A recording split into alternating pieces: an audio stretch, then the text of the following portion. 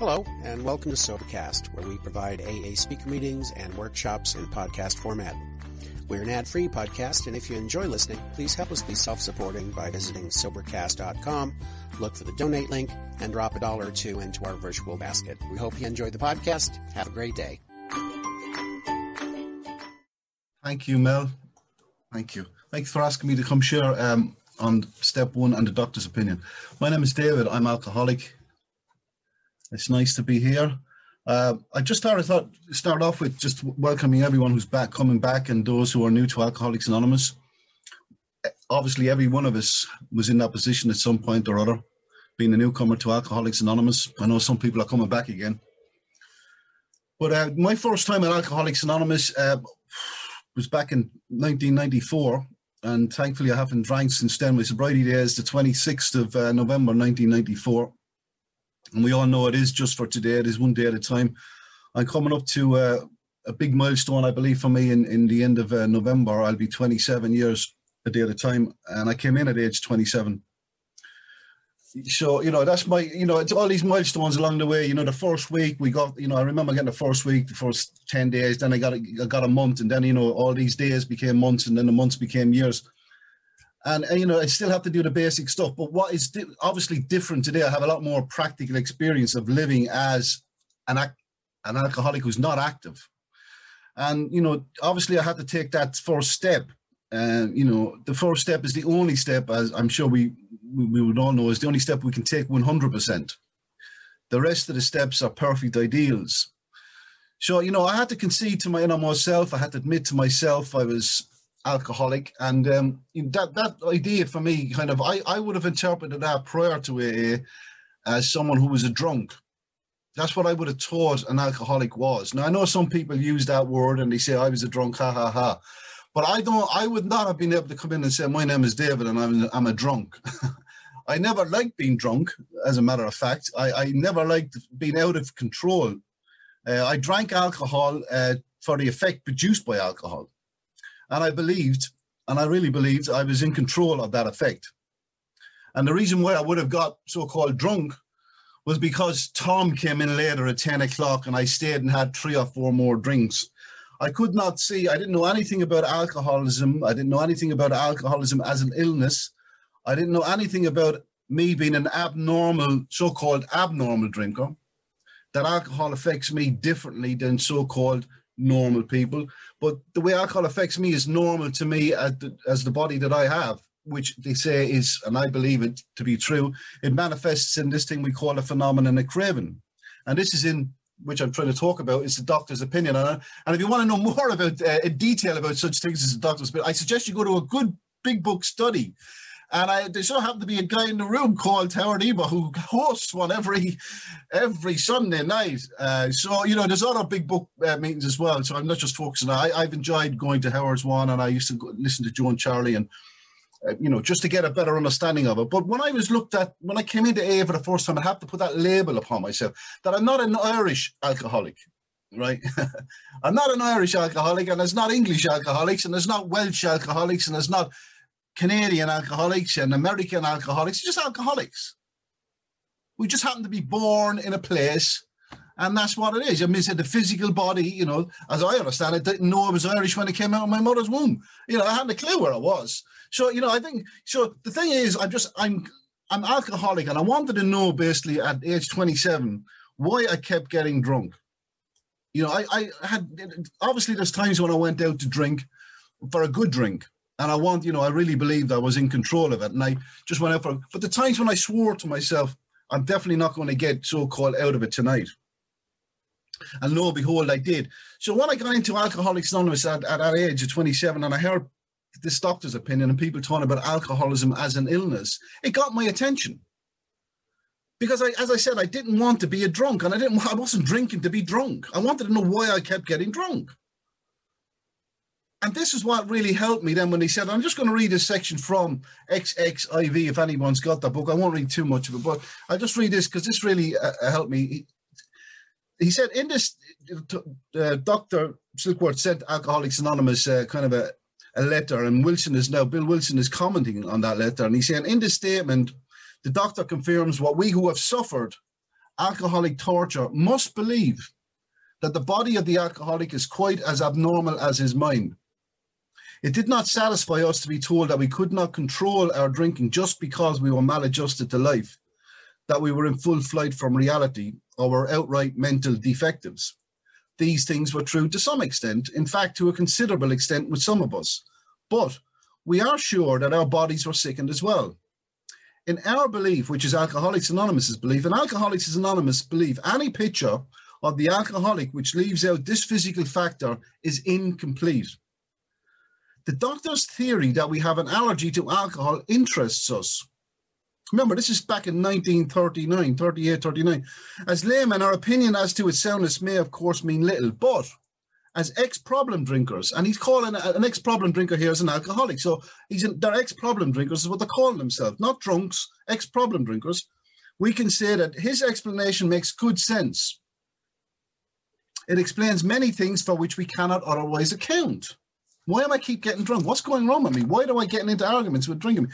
You know, though we work out our solution, this is Alcoholics Anonymous saying, Alcoholics Anonymous works out its solution on the spiritual as well as the altruistic plane, we favor, Alcoholics Anonymous favor hospitalization for the alcoholic who is very jittery or befogged. More often than not, it is imperative that a man's brain be cleared before he is approached, as he then has a better chance of understanding and accepting what we have to offer. So there's more to go on that. But that's what the people I met got me into a treatment center. They got me into a 12-step treatment center. And I was introduced to Alcoholics Anonymous there. And I was introduced to, as I understand it now, people coming in like ourselves, people wanting to do service, wanting to carry the AA message from the basic textbook titled Alcoholics Anonymous, which the fellowship, as we know, gets its name from. So I met all these wonderful people coming in on fire with the solution of having recovered from alcoholism. Because in the first page of this book, it says, you know, the story of how thousands of men and women have recovered from alcoholism. So number one, it's a story. And we know in the story, you know, there's dramatic license and poetic license, and you can change a little bit. But nevertheless, they're telling a story. And the point they're trying to make, getting across, is that they have recovered from alcoholism. So that got my attention. And now I had these people coming into this treatment facility, and they were telling me this is what they were like, what happened, and what they're like now. Well, what I was like kind of nearly, you know, I was a teenage drinker, and I know not everyone did drink as a teenager, but I drank as a teenager. I drank all through my teenage years up to, as I said, 27 years of age. Now, the person I had become, I wasn't very keen on him. But what I would always blame is the fact that I come from an alcoholic background. My dad was a drinker. Now, that doesn't make me alcoholic, but I can tell you this, it does definitely damage your emotional well-being. Bill Wilson says in The Family Afterwards, living with an alcoholic would make a neurotic out of anyone. And I can assure you, if I hadn't been alcoholic, I'd be sitting here today saying, my name is David and I'm very neurotic. But thankfully, I'm just saying to you basically that I used alcohol from a young teenager for the effect produced by alcohol. Now, in the doctor's opinion, he said these men were not drinking to escape. They were drinking to overcome the craving. Now, I believe I was drinking for the effect all my life. I really, really truthfully believe that. As a young kid, I loved just my starting out drinking, you know, just dog ends, you know, bottom, you know, I had the older people would give you some alcohol. I couldn't wait to be an older guy to buy the drink, to chase the girls, to get the girls. I loved all that kind of stuff. It was, you know, so I didn't know I was an alcoholic then. And what I mean by that is I had an abnormal reaction to alcohol. Remember, that's what I'm saying here.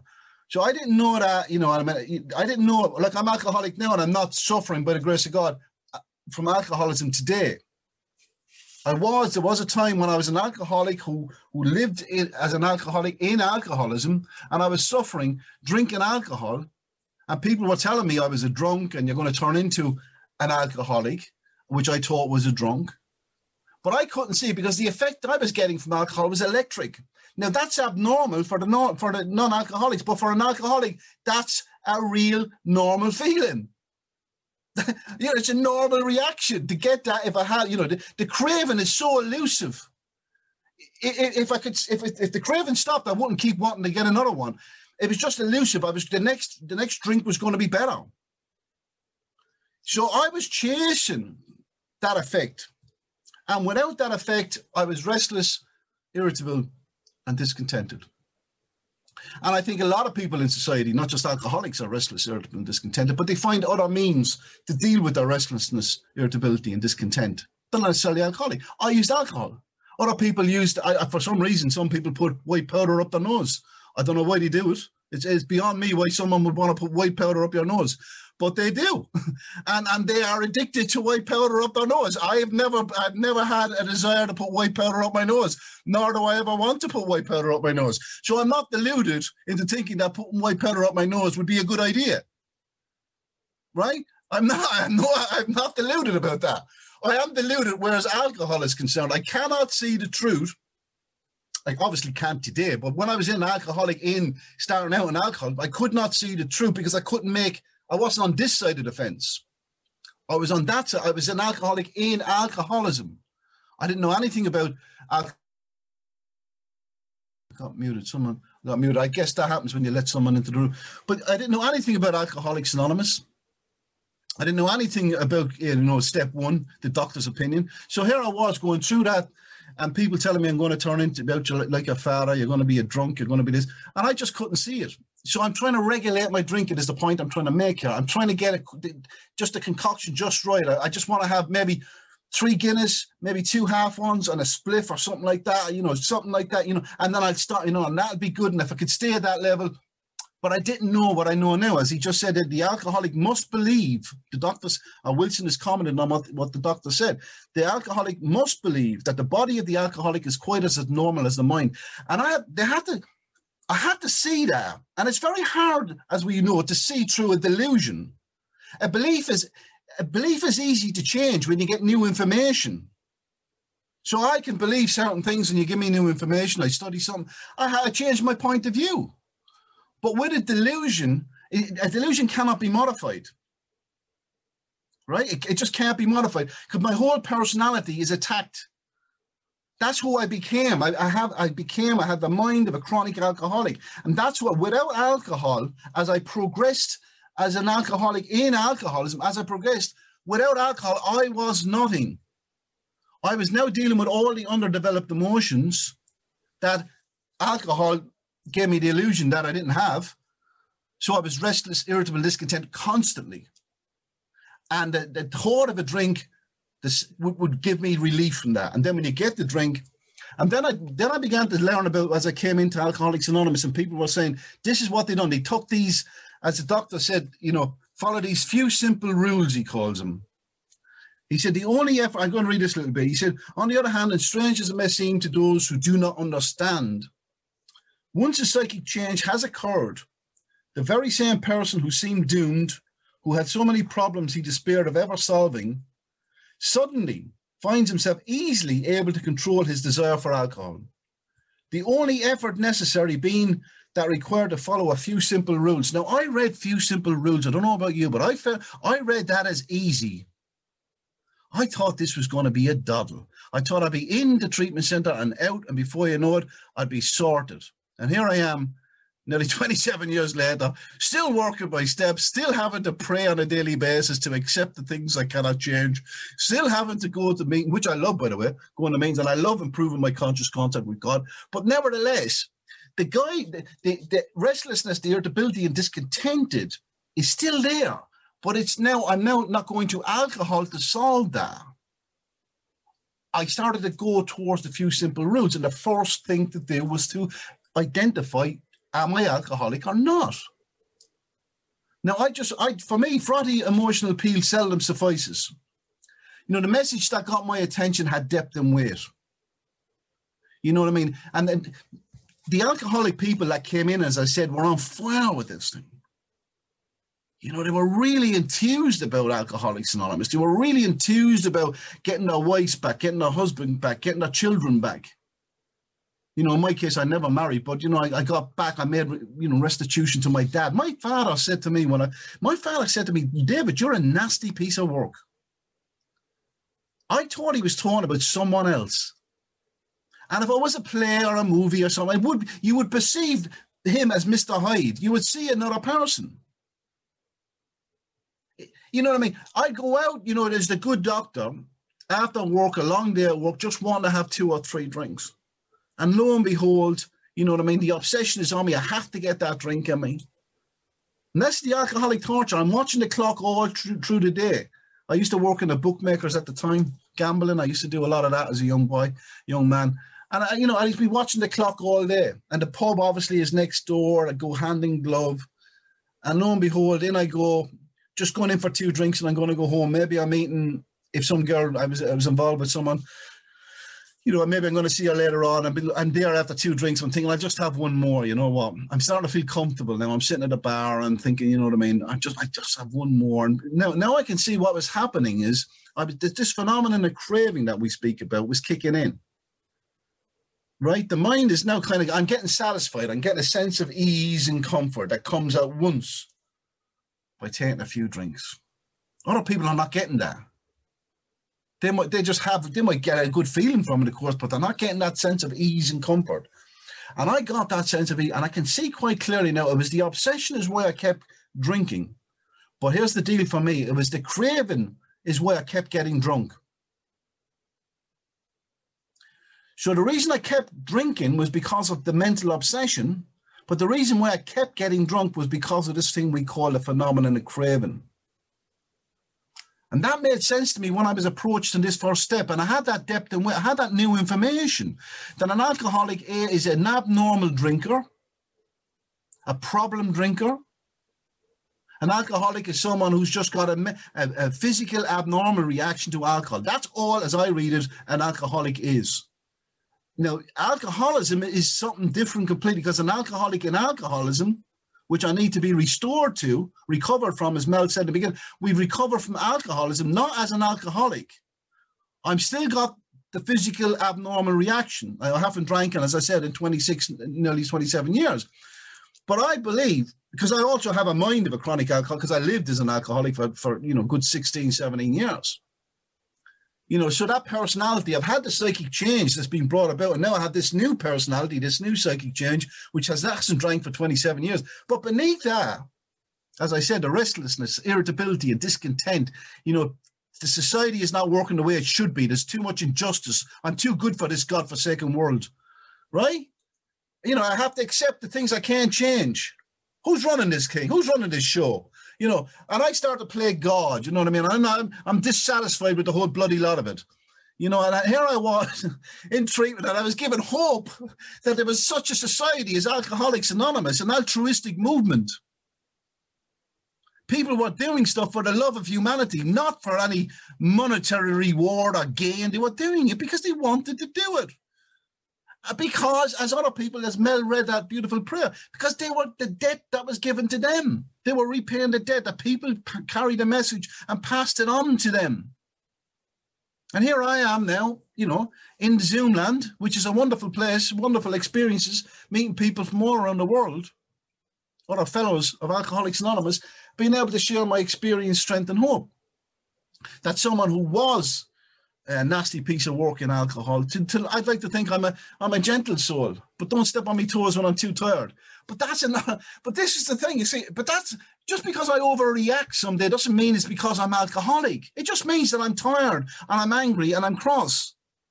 That's all. Every normal people get that. But what the deal was for me, I became an extreme example of self-will run riot, because I was an alcoholic in alcoholism, and I hadn't been in conscious contact with God. I didn't believe the way the world was run. And here I was, not, dissatisfied with the whole lot of it, cut myself off and being self-sufficient, not believing in nationalism. I went down that road. I went down the road of internationalism. I went down all these roads trying to find identity, fellowship, companionship. Nothing seemed to satisfy. Only alcohol seemed to give me that sense of ease and comfort instantly. Now I know, that's a childish way of seeing the world. I wanted quick fixes all the time. And alcohol, lo and behold, done it. Now, if it still worked, or if the delusion, it never really properly worked, it was just a delusion. But if I still was in the delusion, I wouldn't be here. Right, but that's been smashed, and I can see that's not how it works, David. How it works is you got to put in planning and preparation, and you got to follow a few simple rules. There's certain rules that you got to follow in the universe. You know what I mean? You reap what you sow is one of them I like as well. You know, you plant the seed, you water it, you nurture it, you give it sunlight, and then lo and behold, it starts to grow. Not much grows in the dark. And I was an alcoholic in the dark. And I was in the dark because I was full of resentments, as I understand now. I had no forgiveness. This is not because I'm an alcoholic. This is because that's the person that's the way I was seeing the world. That has nothing to do with me being an alcoholic. I would have been like that even if I wasn't an alcoholic. See, if I'm unforgiven today, it's not because I'm an alcoholic. It's because I'm not practicing forgiveness. See, there's a thing called alcohol. Me as alcoholic, here I am now.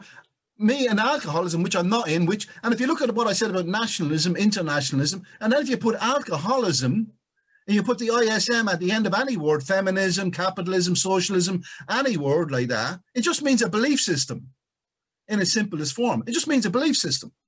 I believed alcohol was my solution to life. Guess what? I don't believe it anymore. It's smashed. Guess what? I'm not in alcoholism. It's gone. Now, the other stuff is the underdeveloped emotions, is stuff that I have to now start looking at. And I remember sitting in the treatment center realizing this, going, oh my God, I have done no work on patience. I've never practiced patience. I remember having to wait for kettles to boil. That was my sponsor said to me, that'd be good practice for you. Just stand there, wait, you know what I mean? You know, just wait for stuff, wait for a bus. Simple things like that. I had to start learning to practice patience, tolerance, give people the right to be wrong. This is stuff that we call them normal, healthy people go through, and they practice these things as teenagers, and then they get better at it. And I have got a lot more experience, as I said, of practicing these principles today. I'm still alcoholic, right? But I'm not an alcoholic in alcoholism. I have, as we've said, recovered from alcoholism. And I would not have been able to see that if I had been getting information like, for example, just go to meetings and don't drink. Now, some people gave me that information. They tried to give someone like me that information. I said, hold on a minute. If I could not drink, why do you think I'd want to go to a meeting? Are you having a laugh? Why would I want to go to it? Why would I want to go to it? If I can't not drink. I have to drink. I'm an alcoholic in alcoholism, and I believe that alcohol is my solution. I can't see the truth. And he's telling me just don't drink. You know, what are you on here? Fuck, I believe them. I know I have tolerance. Trust me, I do, and I practice it, and I give people a right to be wrong. But I understand the sentiment behind that. But that's the information had no depth and weight when I came into Alcoholics Anonymous. I'm going, well, hold on a minute. You know, go to meetings and don't drink. You know, but I understand now that if you do go to meetings, you're going to meet alcoholics there, of course, who have the solution and are going to help you and support you and encourage you. I understand that. But that wasn't the first thing that got my attention. What got my attention is this thing we call the doctor's opinion. That got my attention. And this doctor's opinion, as we know, Dr. Silkworth, worked, as it says in the letter, he said, you know what I mean, this chief physician at a nationally prominent hospital specializing in the treatment of alcohol and drug addiction. I mean, see, that got my attention. It was impressive. And I've since learned that he worked with approximately 50,000 alcoholics. So his opinion is based on working with a lot of people, right? It's not just someone who read a book and gave his opinion, or someone who went to a meeting and said, you know what, these opinions had no depth and weight. I listened to what this man has to say. And I listened to the alcoholics, as I said, who were coming in on fire with life. Yes, of course, they were dealing with insecurities and uncertainties and fear, which I have.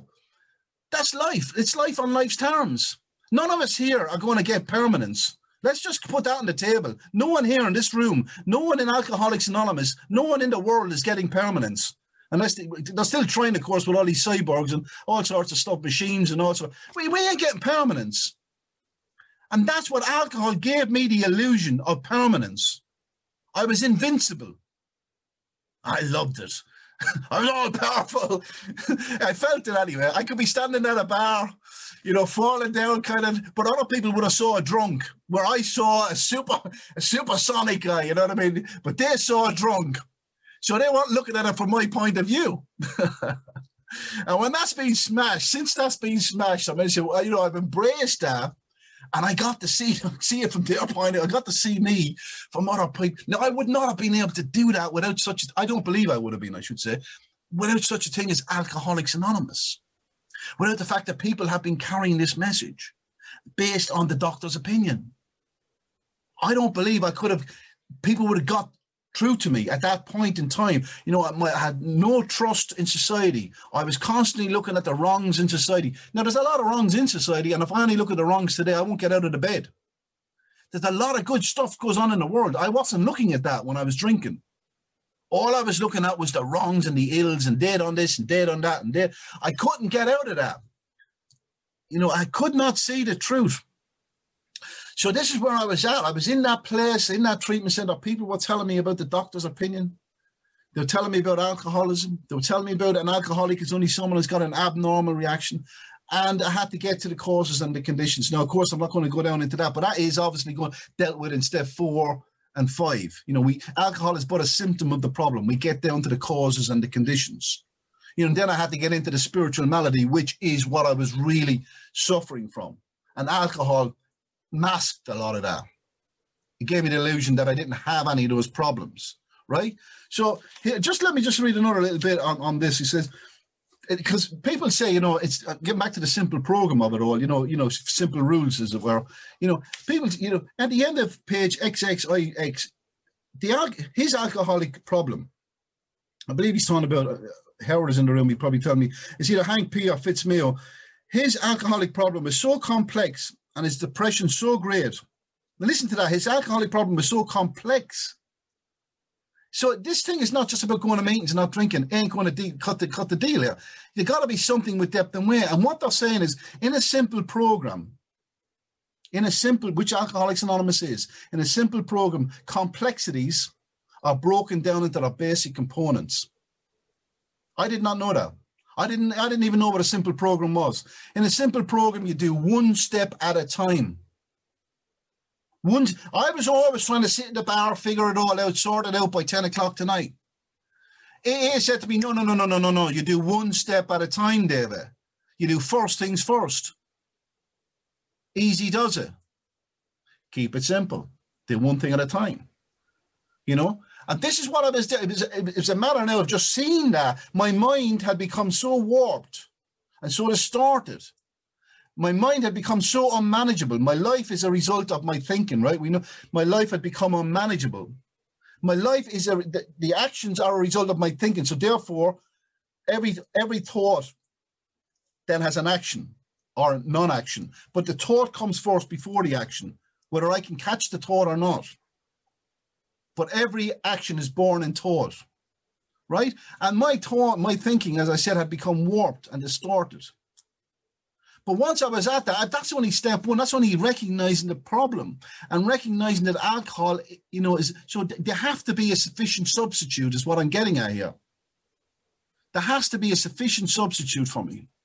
And this is what Alcoholics Anonymous is for me, a sufficient substitute.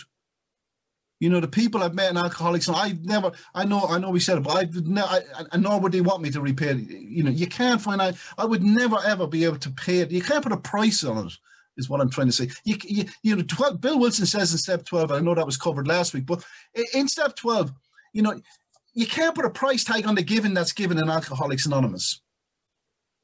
I've experienced that. It's a wonderful thing to give freely. It's a wonderful, beautiful thing. You can't quantify it. You can't measure it. Because could you imagine doing service in Alcoholics Anonymous and we all getting, Mel might be on £80 doing the host, and we might have security tech guy Tom getting 50 quid. I mean, you know, gauging people's value. And this is not the fellowship. I'm in the world of the spirit.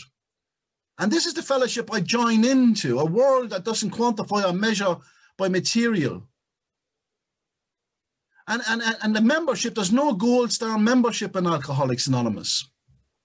There's no bronze star membership or silver star membership. There's just membership. I love that. I mean, why would you not want to join such a thing as that? You know, what a beautiful thing. So getting into that state of consciousness and wanting, of course, I wanted to get well straight away. And they said to me, you know, do one step at a time, David. So I did, and I got a lot of support and encouragement. And when I came out of that treatment facility, a good suggestion was don't go back into the bookmakers. Don't go back gambling. It's not a good one. Now, I'm not a compulsive gambler. But I did gamble. But I'm not a sex addict, and I did have sex. So therefore, you know what I mean? I like a bit of sex, and I like gambling, but I'm not a sex addict, and I'm not a compulsive gambler, right? But they had me going to GA, which I went to, and I'm grateful to people in GA. But I just shared this briefly about, I went to GA once, and some good meetings, really. And I like their little red book. Is very, very helpful if you ever get a chance to Google it, the GA red book. I really enjoyed it. But I went to this meeting, and the guy, he was doing the share in the GA meeting, and he opened it up by saying, God, he said, I was nervous before I started doing this chair. I identify with him. He said, I was nervous before I did this chair. He said, I had to have a few drinks before I came to the meeting. And he could have a few drinks because he's not an alcoholic. He's a compulsive gambler. No, I'm not a compulsive gambler, but I had compulsive tendencies. But I'm not a compulsive gambler. I identify that. And they had me going to NA, which I'm thankful to narcotics people as well. I'm going to say I went to NA, and I found it very helpful. And I love their literature as well. It's very good. They say they build upon the Alcoholics Anonymous basic text. I think that reading NA literature on the basics of the big book of Alcoholics Anonymous really puts things in a great perspective. They've really done they've done a great job of that. But, and then I read something on Al-Anon. I started going to Al-Anon because, I come from that background, and I read stuff I went through a year of reading ACOA literature on a daily basis. I've adult children of alcoholics. I found that very, very helpful as well to get me to identify, what was going on with me when I was a teenager. And I went to some of our meetings and found them helpful. But primarily, I see myself as someone who is alcoholic. And I used alcohol to cover up, as I said, to cover up a lot of my insecurities, uncertainties, fears, phobias. And notice the word I used there, cover up. So what we do here is we uncover a lot of this covered up stuff. We uncover it, but gradually. Try not, and I would strongly suggest to you, try not to do it too quick because it's scary as hell. It's scary as hell, I kid you not. Yeah, I'm sure, and I'm not hopefully I'm not coming across as Ari, but it's scary. I got really, really scared when I started stuff started being revealed to me. And this is what happens when we get to the big boy stuff in step 4, 5, and 6, and 7, and 8, and 9. And without built on this step 1 100%, that I am powerless. And for me, to go in then on that powerlessness, then I will automatically seek power. If I believe that I am powerless, it's automatic that I will now seek a solution to that powerlessness. Hence, we go into step 2. But when I came out of that treatment facility, I had to find some new work. I went back to education, went back to basic education because I left school at 15. I've since been diagnosed as dyslexic, and I had a lot of issues with regards to teachers telling me what to do when I was a kid. And they were always talking down to me for some reason. I never like the fact, hey, people, we don't talk down to anyone in Alcoholics Anonymous. We try and talk to them on a level play. These guys were telling me what to be doing and stuff, and I didn't like their attitude. So, you know what I mean? And I can see where I was coming from at the time, you know what I mean? But I've always had this high opinion of myself.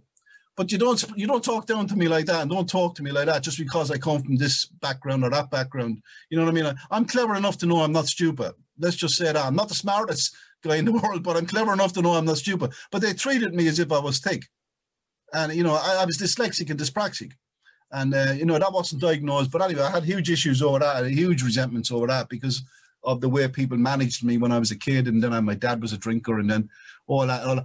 But of course, I wasn't looking at my part in it. But I veer away into step 4, 5, and 6. But when I came out of that facility, I went back into education, on basic education, and my sponsor, I was being sponsored. I think it's essential to get a sponsor and to get someone, as I said, knows about the basic text, knows about Alcoholics Anonymous, and as I said, enthused about this. People who've had a spiritual awakening, who have had the light turned on in that dark world, who are awake. And I was listening to Bill Cleveland share in my home group on Saturday night, and we had him sharing. Bill, I've grown up listening to Bill Cleveland on cassettes and stuff like that. And Bill said, becoming awake without humor is depression. And I kind of get where he's coming from, right? Being awake without some form of humor is depression. Because being awake, as I said, is scary. Now, I'm not saying I'm fully awake. Please don't think I'm saying that. I used to think I was, but I've since realized I'm not. But I'm a lot more awake today and clued in than I used to be, So there I was going back to basic education, and the sponsor said to me at the time, he says, look out for new opportunities. You're going to meet new people along the way, people, places and things. Be careful of the people you mix with, the places you go to and the things you're doing. And you ring me. I was with my sponsor for a good, for the first 2 years I was with him, regularly. We done a lot of work, and then for about 6 years I was with him. But he's kind of sponsored me so I wouldn't be dependent on him. That's the way I was sponsored through the program. He's kind of the school of born into the idea of the consciousness of every man or woman that they can get well regardless of anyone, provided they trust in God and clean house. So he sponsored me, and Bill Wilson says this in his literature as well. He says, we got to learn how to 12-step ourselves into emotional sobriety. I was sponsored through the program, of course, but then I have to know, I don't ring up my sponsor now when I have an issue and just say, help me with that. I had the tools now to practice, but initially I was with him until I started to practice these principles in all my affair. And here I was in this school, and I went, and they asked me, did I want to get involved in a dramatic show they were putting on. They were putting on a production of some play, and I had never been involved in the theatre. And it kind of intrigued me a bit, but I said no. I just instantly said no. And something in me, which I now know, an intuitive thought kind of came to me. We intuitively know how to handle situations. So this intuitive thought said to me, I think you should have said yes there, David. Now, I'm sure this was all new thinking for me. So I kind of had to ring my sponsor up on one of these massive mobile phones at the time. This is 95. This was a huge mobile phone. And I rang him up, and he said to me, this is what my sponsor said to me. This is where I was at in 1995.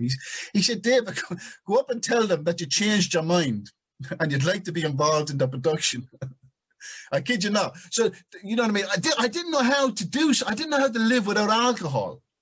I did not know how to live. And that was okay. You see, I could not, without the fellowship is what I'm trying to say. Without the fellowship and the support and the encouragement, the sufficient substitute replacing alcohol, I would have died. I'd rather die in the spot than go up and say to someone, I changed my mind. I needed that encouragement. I needed that support. And as I said, that enthusiasm that people had. And I did. I got involved in the show, and I just took to the drama. I love the theatre. I love working as an actor. I love the whole idea of being backstage and taking that step from backstage into the front. It's an experience. It's nearly as good as alcohol. It's a wonderful feeling to be. But I tell you this though, you wouldn't take that step from backstage into the front if you ain't done any rehearsal. I'll tell you that. You wouldn't know a line. You wouldn't know absolutely nothing. You must do the preparation. We cannot transmit something we haven't got. So, you know what I mean? You can wing it all you want, and I can wing it all I want. And that's what was happening to me when I was in alcoholism, as an alcoholic in alcoholism. I felt I was bluffing a lot at the time. I was waiting to be found out. You know what I mean? Alcohol, as I said, gave me this sense of bravado that I could take any man in a room. And alcohol gave me the illusion that I could get any woman in the room. But the reality wasn't the reality. And here I was learning to live with all that stuff for the first time. And I got involved in that. I went back to education. I went up to Cork in just through the millennium in Ireland, County Cork. And I was there for 3 years. And I trained as an actor. And I worked in that for a period of time, and it was just a great experience, to have done that. And we went through the millennium. And I remember people were worried about this K2 something or other was going on about, this fear of the world is going to stop, everything's going to go, oh my God, not that we're even moving, but they were saying all this stuff.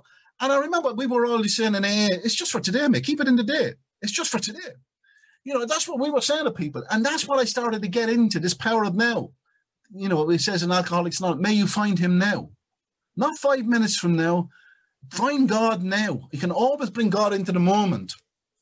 And my understanding of God, I won't get into it, but you know what I mean? For me to even quantify my understanding, my head would probably explode. But I have an understanding. And Alcoholics Anonymous is very much part of that. And that's where I got so my courage came from. No one gave me courage. This is very important. No one gave me confidence. I used to think I was going to get these things. There was something I was going to get.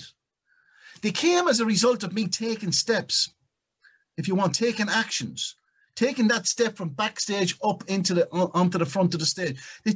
Courage, you call on that, you do the preparation, you get the support while you're there, and then you take this. I take the step. And by taking that step, I've now developed, my self-esteem is improved as a result of that. Before, it wasn't on my esteem, it was on alcohol. I'd done most of my things on alcohol, and people would say, you're this, you're courageous, you're this. But it was all based on alcohol. I was fueled, should I say, with alcohol. Today, it's fueled by the grace of God. I have no doubt about that. It's doing this meeting today, being asked to do this meeting. Of course, you have fear, you have anxiety, it's natural to have these things, but it's about feeling the fear and doing it anyway. I know that's never, but nevertheless, it's about doing these things, take it, but learning to do it without alcohol. And that all came from me making that first step, taking that first step, admitting. Now, here's the deal for me on that one. Admitting to myself, my innermost self, not to Randy, not to Bracken, not to Mel, not to Kim, not to Leslie, not just Margaret, hello Margaret, not just admitting to anyone. It was just admitting to myself, the man in the mirror. I should say hello to Debbie as well, I agree to her. But it was admitting to my innermost self. And that's what got me, you see, that really got me, because I was good at telling people what they wanted to hear. Now, if I was to say, hands up who identify with that, would many hands come up, I wonder? Well, I knew Randy's had come up and Roseanne's, but it's good to see, hands are coming, because that's what it was all about. It was me giving the impression, thanks for playing along, Randy, but it was good for me just to give the impression. It was always about giving the impression that I was better than, I was stronger than, and I knew I wasn't in my heart of hearts. So AA got me to look at that from a different point of view. He said, we're not interested, truthfully, this is what he said to me more or less, we're not interested in what you tell us. We're really not interested in what you tell us. It's what you tell the man in the glass. Now, I kid you not, I did not know who the man in the glass was. I didn't know who the man in the glass was. I was thinking, who is this man in the glass? Now I understand it's the innermost self. It's the man in the mirror. And that's what I had to admit to. And I didn't know how to do that. I didn't know when I was telling the truth. Van Morrison sings about, I told a million lies to myself. And that's kind of where I was at. I told millions of lies to myself, and I didn't know when I was telling the truth. So I really felt I was powerless, and I really wanted to join Alcoholics Anonymous. I really wanted to belong to this movement, this spiritual movement that was set up in the 30s, in America, in the late 30s in America. And what was going on the other side of the world in the late 30s is another story. But all that stuff was going on with the light coming into the world. And I wanted to join this thing, and I really wanted, but it was suggested to me, and I've really worked for someone like me, and it might work for someone like you if you're like me, to go on your knees. Just to go on your knees and take the first step, to say, I'm beaten. Because it's very hard for someone like me to be arrogant on his knees. Trust me, I've tried to be arrogant on my knees. I really do. I go on my knees on a daily basis, not because, if you told me to go on my knees, I probably wouldn't go on my knees. You understand me? It's because I find I need a physical action to go with my thinking. Do you see what I mean? I say more than my prayers is another way of looking at that. You know what I mean? I kind of take this. What I do, and I went through a phase in recovery where I went on one. I used to be like a gallant knight. I used to go on one knee. It doesn't work for me. It doesn't work for me. I have to go on two. For me, for some reason, I need to do no half measures here. I need to do full thing, and it worked for me, because then the longer I kept doing that, going on my knees, saying, I don't know whether I'm really telling the truth. I really want to say I'm surrendering. Then the actions, whether I'm in step 2, will determine if I've taken step 1, and step 3 if I've taken step 2. So, and that's what began to happen. So the only step you take on its own, well, I left 7 minutes. The only step I take on its own is the first step. It's the only step I have to take on its own. The rest of the steps are all built on that. And as I said at the beginning, it's the only step that we take 100%. And I thought it was just you take it one day and that's it, it's done. But I take it on a daily basis. Although I have a certain amount of time, I still need to take step 1 on a daily basis. But let me just say this to you on what Bill Wilson said in the 12 by 12, which is the 12 steps and 12 traditions. He said this in that, which was, he must have been about 10 years or maybe 12 years sober, 30 years sober when he was writing this. He said, we know that little good can come to any alcoholic who joins, notice he said who joins Alcoholics Anonymous, unless they have first accepted their devastating weakness and all its consequences. Until he or she so humbles themselves, their sobriety, if any, will be precarious. Of real happiness, they will find none at all.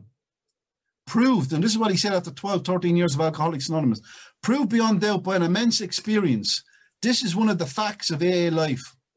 The principle that we shall find no enduring strength until we first admit complete defeat is the main taproot from which our whole society has sprung and flowered. Not only the society, but the individual member. That's my truth today. Otherwise, for the last 26 years, I've been just saying I'm an alcoholic. You know, I've just been saying I'm powerless. I've just been saying I turned my will and my life over. I remember being on my knees in that treatment facility and I sang that.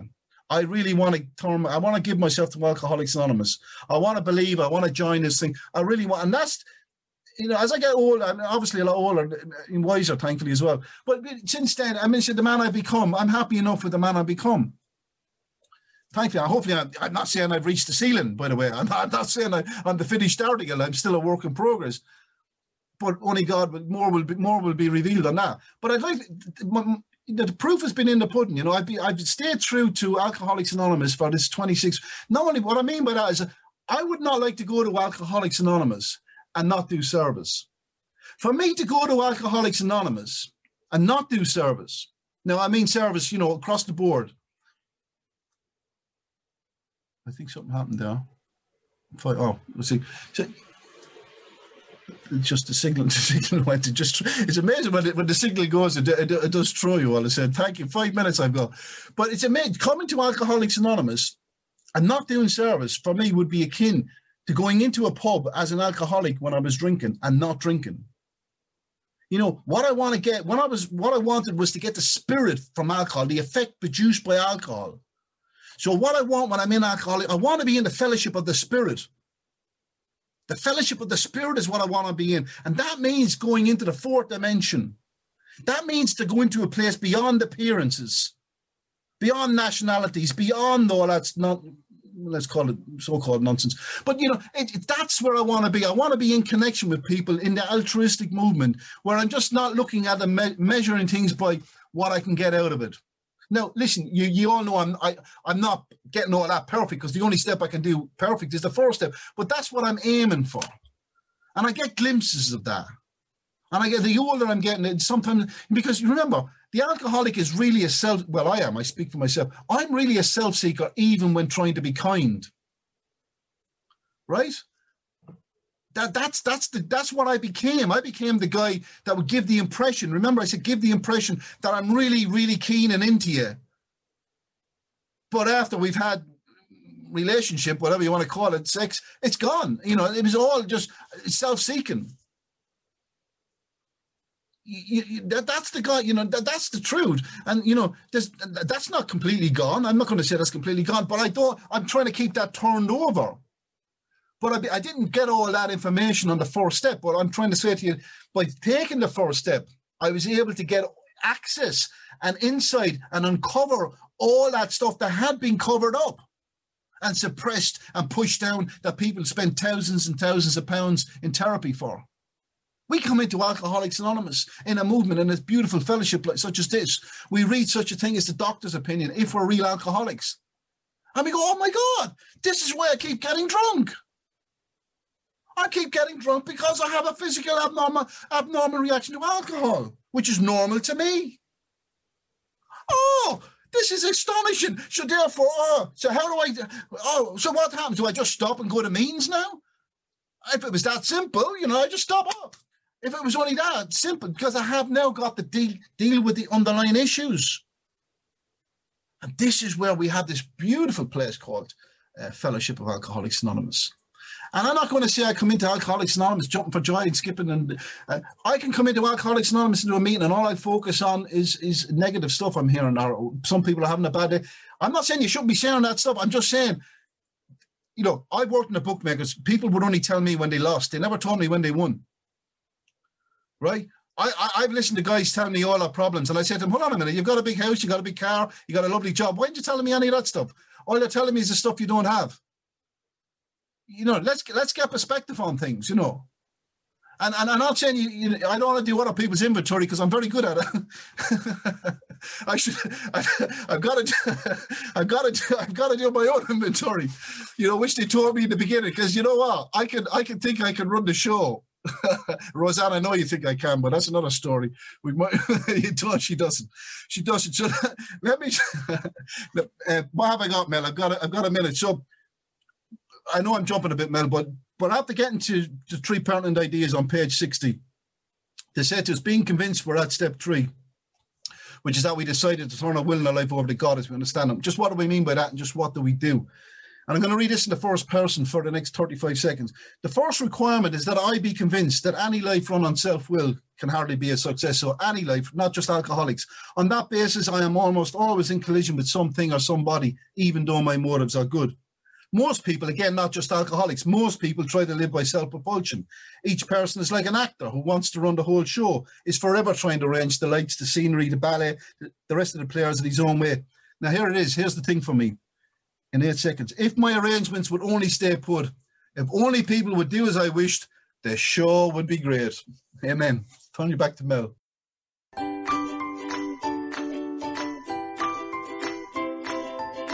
Thanks for listening. I hope you enjoyed the podcast. Sobercast is ad-free, and we'd like your help in order to keep it that way. So if you'd like to help us be self-supporting by pledging $1 or $2 a month, visit Sobercast.com and look for the donate links. Thank you very much.